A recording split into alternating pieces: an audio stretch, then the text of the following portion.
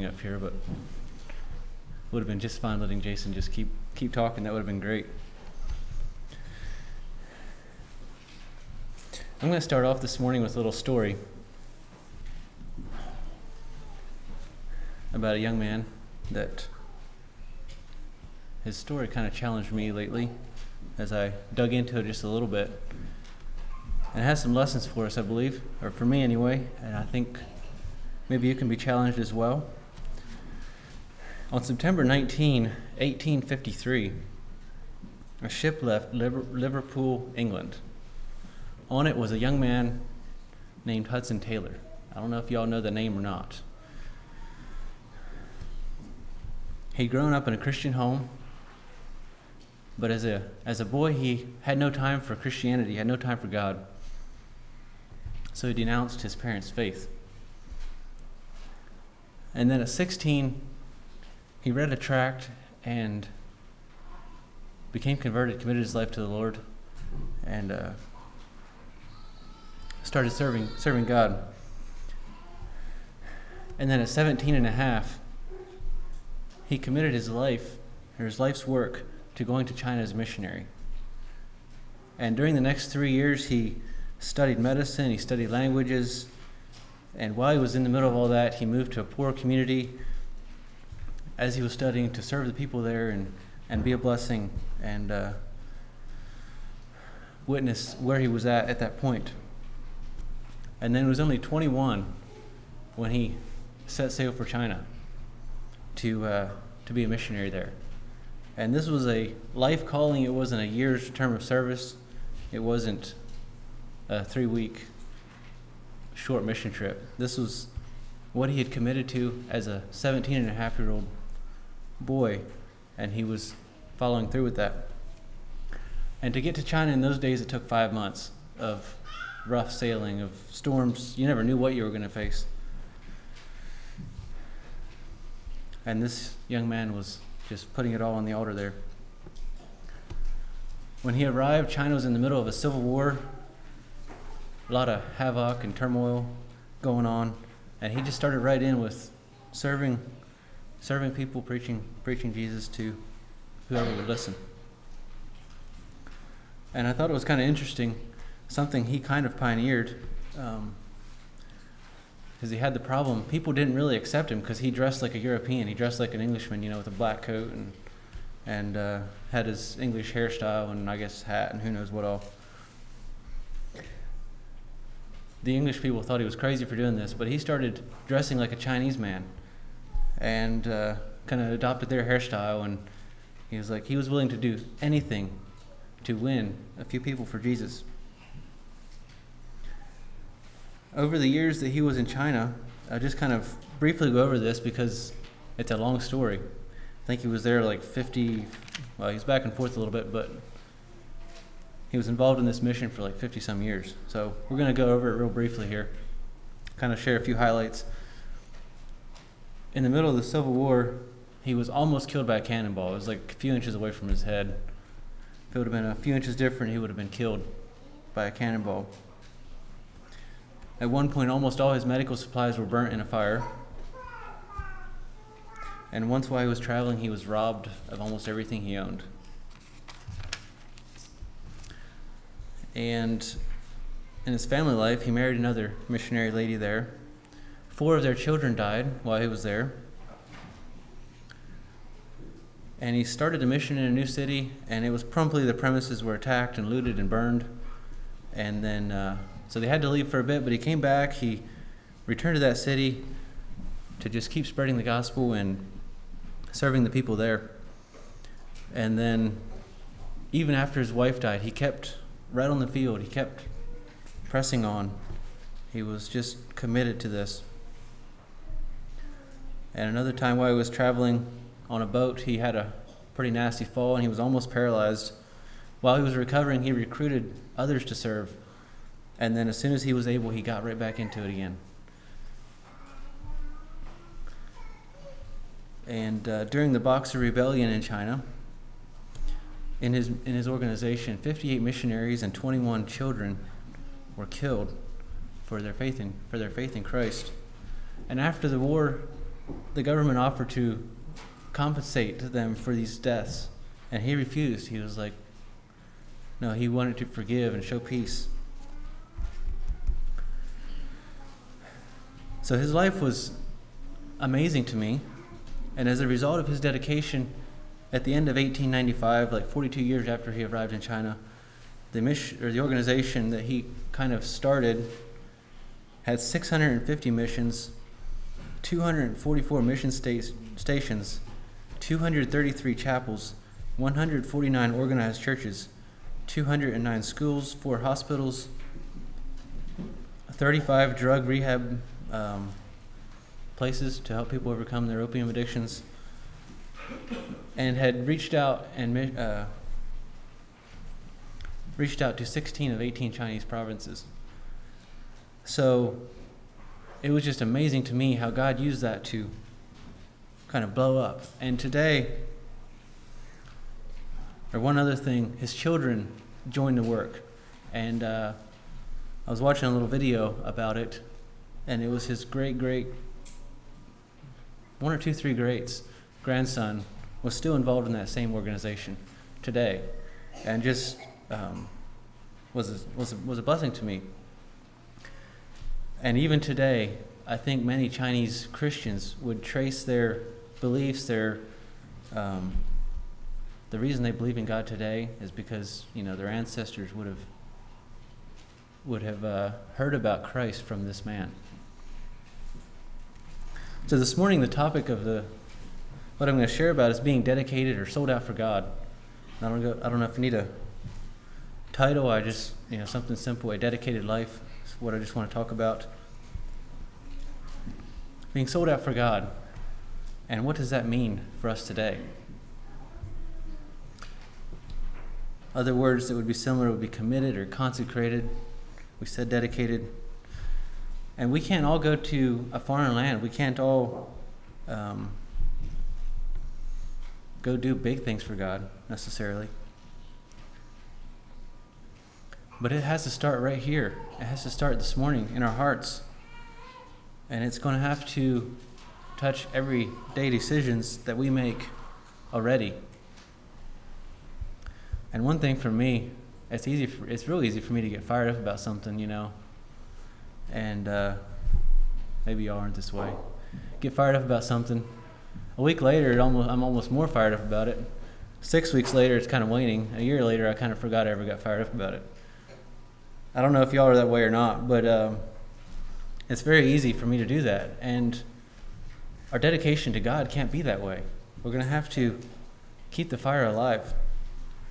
And we talked about that some in Sunday school this morning, the elderly men, and what a blessing it is when they're committed all through their life, and what a inspiration that is to us that are younger.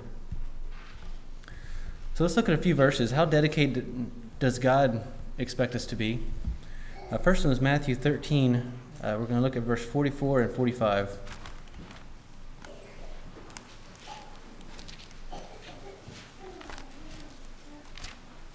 Again, the kingdom of heaven is like unto a treasure hid in a field, the which when a man hath found he hideth, and for joy there's a little bit of that self-life alive.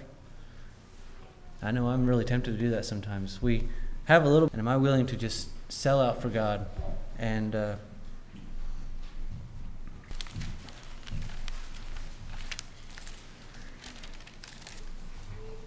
works, that thou art neither cold nor hot. I would that thou wert cold or hot. So then, because thou art lukewarm, is God going to be happy with 50%? Half cold, half hot. I was reading kind of an interesting fact about Laodicea here. It was the wealthiest of the big aqueduct from some hot springs that were nearby. To get the water to the city, I guess, to make some hot baths or something. So they went to all this work to build this aqueduct. And whenever it started working, the water that got to the city no longer was hot like they wanted it. And it wasn't even refreshingly cold. It was just a tepid, lukewarm that nobody liked. And so I thought it was just intriguing. They went to all this work to build this aqueduct, and when they got it, it was just disgusting. And is that how God looks at us? He gave everything for us. he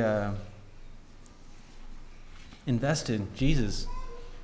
And then we're sitting here, hey, it's great to be a Christian, but there's no heat from our lives. There's no on fire, just kind of lukewarm and don't really care.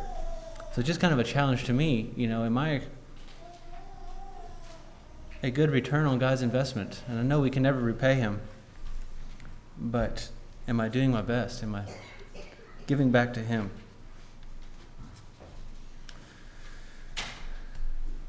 And Luke 16, verse 13.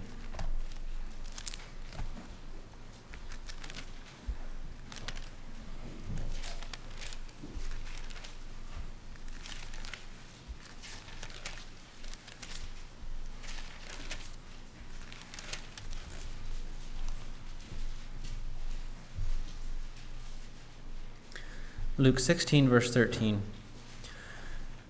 No servant can serve two masters, for either he will hate the one and love the other, or else he will hold to the one and despise the other.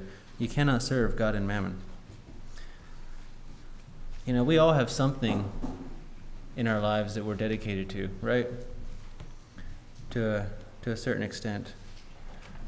And we can't expect to hold self and God, or give them both equal places and expect it to work. It doesn't work. It doesn't mean that if we have plenty that we're serving it, but if we're using that plenty to further the kingdom of God, if we're using that as part of our consecration to God, where everything is on the table for him, if our business, our resources, anything is for the kingdom of God, and if we can pause all that to serve the brotherhood, or do kingdom work. And I think that's one thing I appreciate about the brotherhood here, when we have a work day or something like that. We get together, we help. I think that's good. Let's keep that up. I think when we're sold out for God this morning, while we may have these things, the priority for God is going to take precedence. And if we notice the words here, hate and love, it's not a middle ground. Do I love God unconditionally? And then do I also simultaneously hate the pull of the self-life and the selfishness that's so easy to succumb to? And then kind of with this verse, let's go to Matthew 22, verse 37.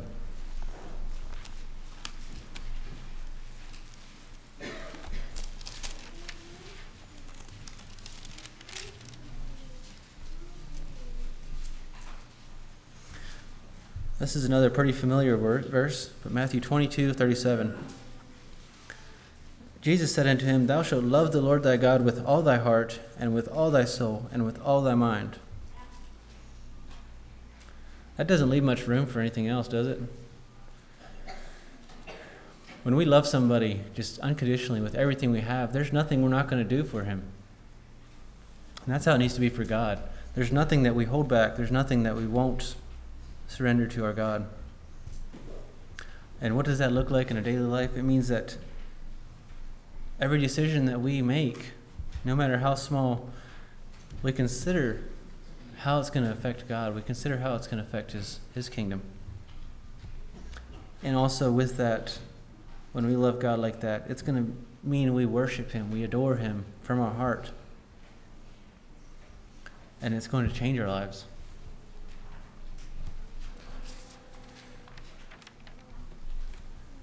And let's go to Joshua 24, verse 15. Another familiar verse here.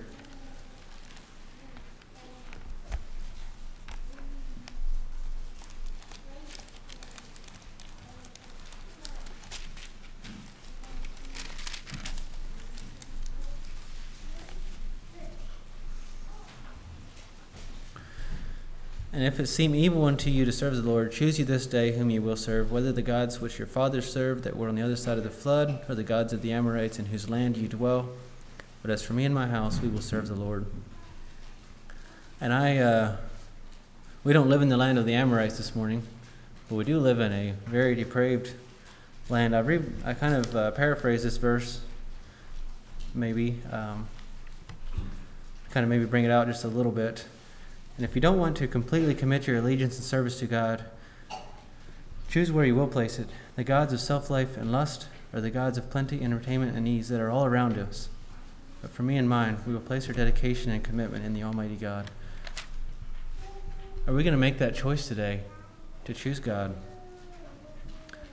And not only today, but tomorrow, and every day this week, and every day this month, and ongoing through life? Are we willing to just be dedicated and stay dedicated to making this choice to choose God and allow that to guide us? Next, we'll look at just a few examples in the Bible. Number one, we look at Jesus. So I was thinking about this.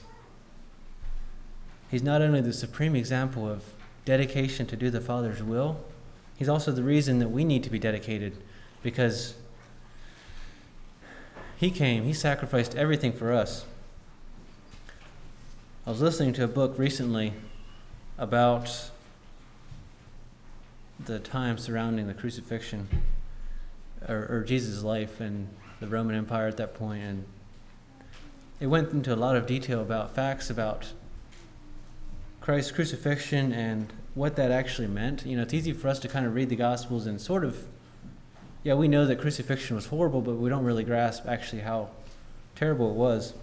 These Roman crucifixion squads, apparently they were trained to know how to torture somebody almost to the point of death, but they daren't kill them, because if they actually did, they were responsible. So they couldn't kill them before they hung on the cross. So they tortured them almost to that point, and then they subjected them to the most gruesome death ever known to man. And Christ went through that for us because of his dedication to God, to us, and his love for us. And we see that even beyond the crucifixion or his death, but just his life and how he served everyone he met, and how he made every choice for the kingdom of God. Also, I want to look at Noah just a little bit. He worked 100 years on a project for God that he didn't have any experience at. He didn't have any prior knowledge. It was a result of God speaking to him. People around him made fun of him. Him and his family were the only ones that were righteous. And, you know, I have it kind of easy because I have a brotherhood of dedicated people that encouraged me on. But he had only him and his family, and yet he stayed dedicated enough to complete the project and just follow through with it, and through all those 100 years, or 100 plus years, if you factor the flood and everything like that. Also look at Daniel.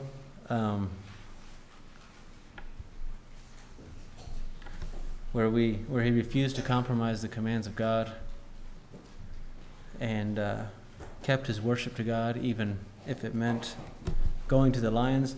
And both of those times, it would have been super easy for me to kind of reason away the command, right? You know, the one about the meat, I mean, he was far away from home. He had his life uprooted. Why make it more difficult by, fussing about food, right? Or the one about praying, why can't I pray in my closet instead of out there where everybody can see me and get me in trouble? And just a challenge to me. Am I willing to accept reasoning, or is my dedication to God and his commandment enough to keep me faithful? So we see that all through the ages, God's work has been done by dedicated men and women who kept his calling first. Question for each one of us is that how it is for me? Is my dedication what drives me? And do I allow that to make, or help me make, daily choices that draw me closer to God and build his kingdom?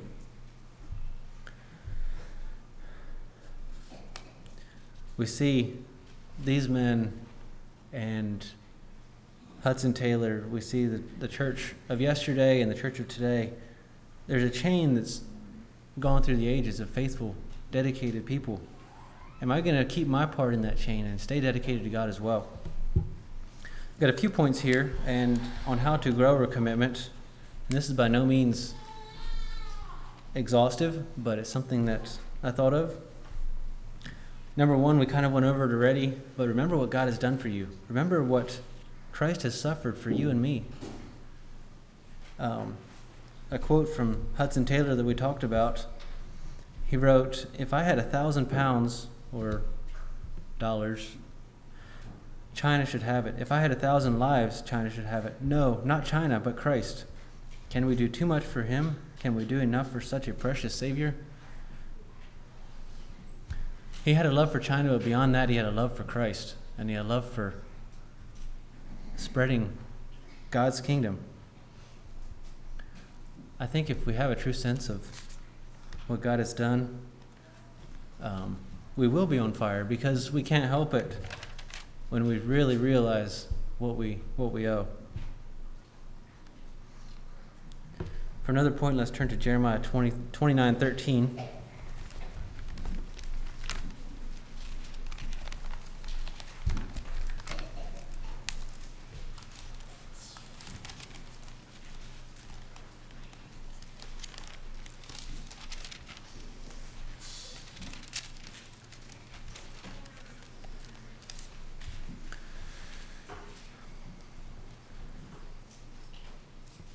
Jeremiah 29:13. "And ye shall seek me and find me when ye shall search for me with all your heart." It's not going to be the easiest choice in the world to sell out for God. We're going to have to make some choices to seek the Lord. We need to spend time with him. We need to spend time in the Word.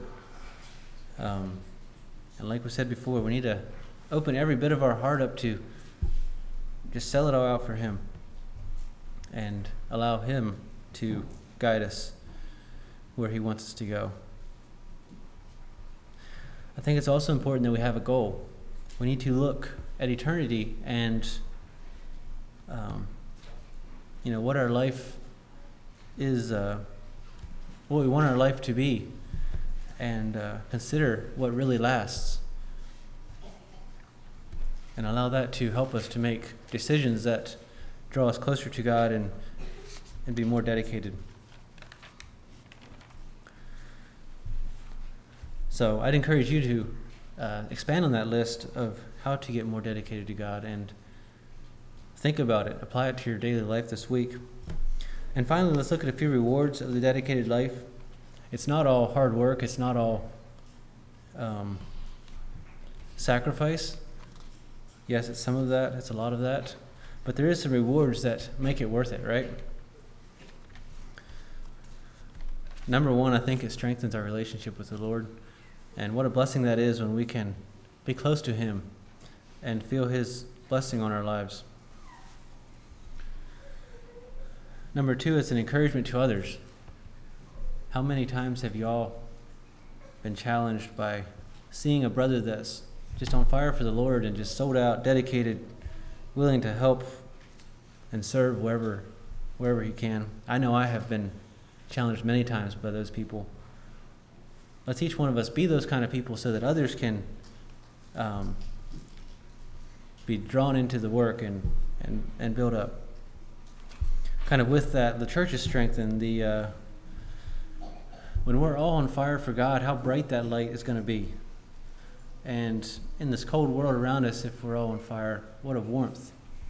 How attractive that is to see people who, in this world, who actually have something to live for and something to make life worthwhile. And then another blessing is that our families can catch our vision. And